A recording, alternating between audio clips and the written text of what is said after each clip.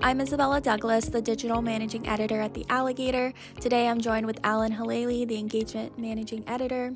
Today we are going to talk about Ben Sasse, who arrived on campus Thursday, October 6th.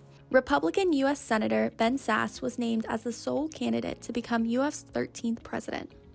Well, I think there was a lot of controversy about the fact that he is a politician. That was something, this is the first time we're seeing a presidential search at UF in a long time be under this guise of privacy, right? So when we were reporting this and throughout, the past couple of semesters, it's been really hard to get any sort of information about the shortlist or any information about candidates, whether they're sitting presidents or politicians or what have you. So I think it was very shocking initially that when we think about somebody being a lone finalist, it being a politician, somebody with, people said not as much experience.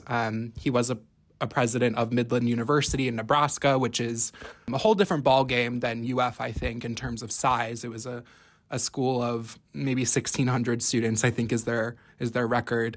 So I think that was an initial reaction, just shock, with so many whisperings and, talks about just political influence of the search and political influence at the university at large with academic freedom scandals.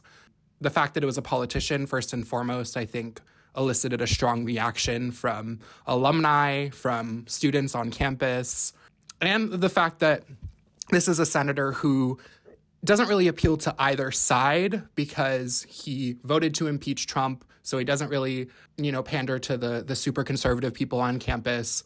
But he has a lot of controversial statements out there about China, about same-sex marriage, about abortion. So without a doubt, and he said this in his forum, he's trying his best to differentiate his role as a politician with his new role as being president. But I think just the initial reaction was shock, just because this has been kept under wraps for so long. I don't know if you have anything to add.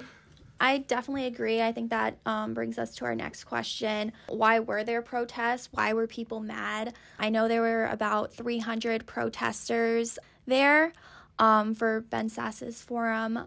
They were there for many reasons. A transparency issue. A lot of people were there because of LGBTQ rights, tenure, academic freedom, Ben Sasse's relationship with China. The way the protests kind of went, it was outside of Emerson Alumni Hall, and it started out there, and it gradually moved up to where Ben Sasse was located. During the student forum, they were protesting outside while he was speaking, and they eventually came inside, took over the forum, and basically said, Ben Sasse, we don't want you here for all these reasons. But yeah, I just want to go back to what Alan was saying. It was shock. It was outrage. The protesters, they were definitely upset. Yeah, and I think, I would add, I was there with Micaiah, our editor-in-chief, at the forum, and we didn't really know what was going on either. I know, Isabella, you were downstairs, but, we just started hearing these rumblings, and then it just kept getting louder and louder. I think I was personally shocked to see them break through security like that. It was something we absolutely weren't expecting. I knew there was going to be a strong reaction from students and the UF community, but I wouldn't call it violent by any means. I know there's been a lot of comparisons in our comment sections and that sort of thing to the January 6th insurrection.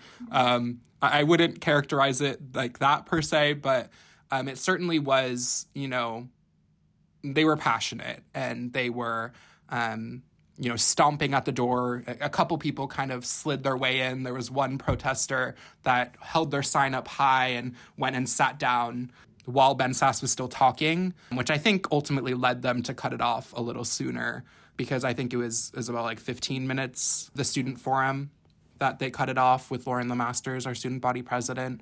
And then, of course, I think there's also been a lot of talk about what was the goal of the protest? And I think, if the goal was to, show him that he was unwelcome or kind of mess with UF's schedule, I think that goal was attained. In terms of, they filled all the seats. I was there talking to UF spokespeople, trying to get answers about what was happening with the third forum of the day, which was for staff. and they couldn't get answers because it seemed like they were scrambling as well to try and create some sort of response to this. But ultimately, they had to force it online. I know that we reported on that, but just the whole experience, I think, was definitely not what I was expecting. I think you would agree with me. Right. I was on the ground floor with the protesters when we were going outside. I was walking through the doors. It was just two doors, and I get inside and I see everyone just on the spiral staircase, stomping their feet, clapping their hands, yelling, "Ben Sasse has got to go." And I remember talking to one protester when Ben Sasse was trying to leave. He had a police escort. And once he got in the police vehicle and he left, I spoke to this one protester, and he was like, that was the goal of this protest, to get Ben Sasse out of the swamp. If their goal was to get national attention and make some noise, I think they did that. And it'll be interesting to see what they're planning for the Board of Trustees meeting on November 1st, where I believe, I'm not sure if there's specifically going to be a vote, but I do know that they're going to be hearing from Sasse again, and he's going to be coming back to Gainesville. So Senator Ben Sasse, he's going to make another appearance on November 1st with the Board of Trustees. This event's also going to be live streamed. And I believe there's no other events scheduled as of right now, except that November 1st day.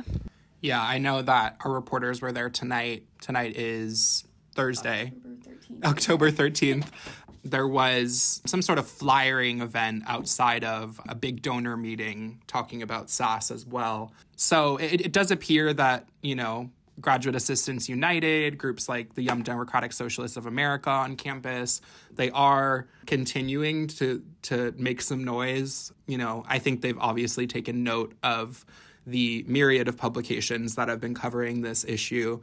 And I think they're probably going to continue to try and build on that momentum, although I don't know if they'll reach quite exactly the shock of, storming where Ben Sasse was while he was sitting next to our student body president.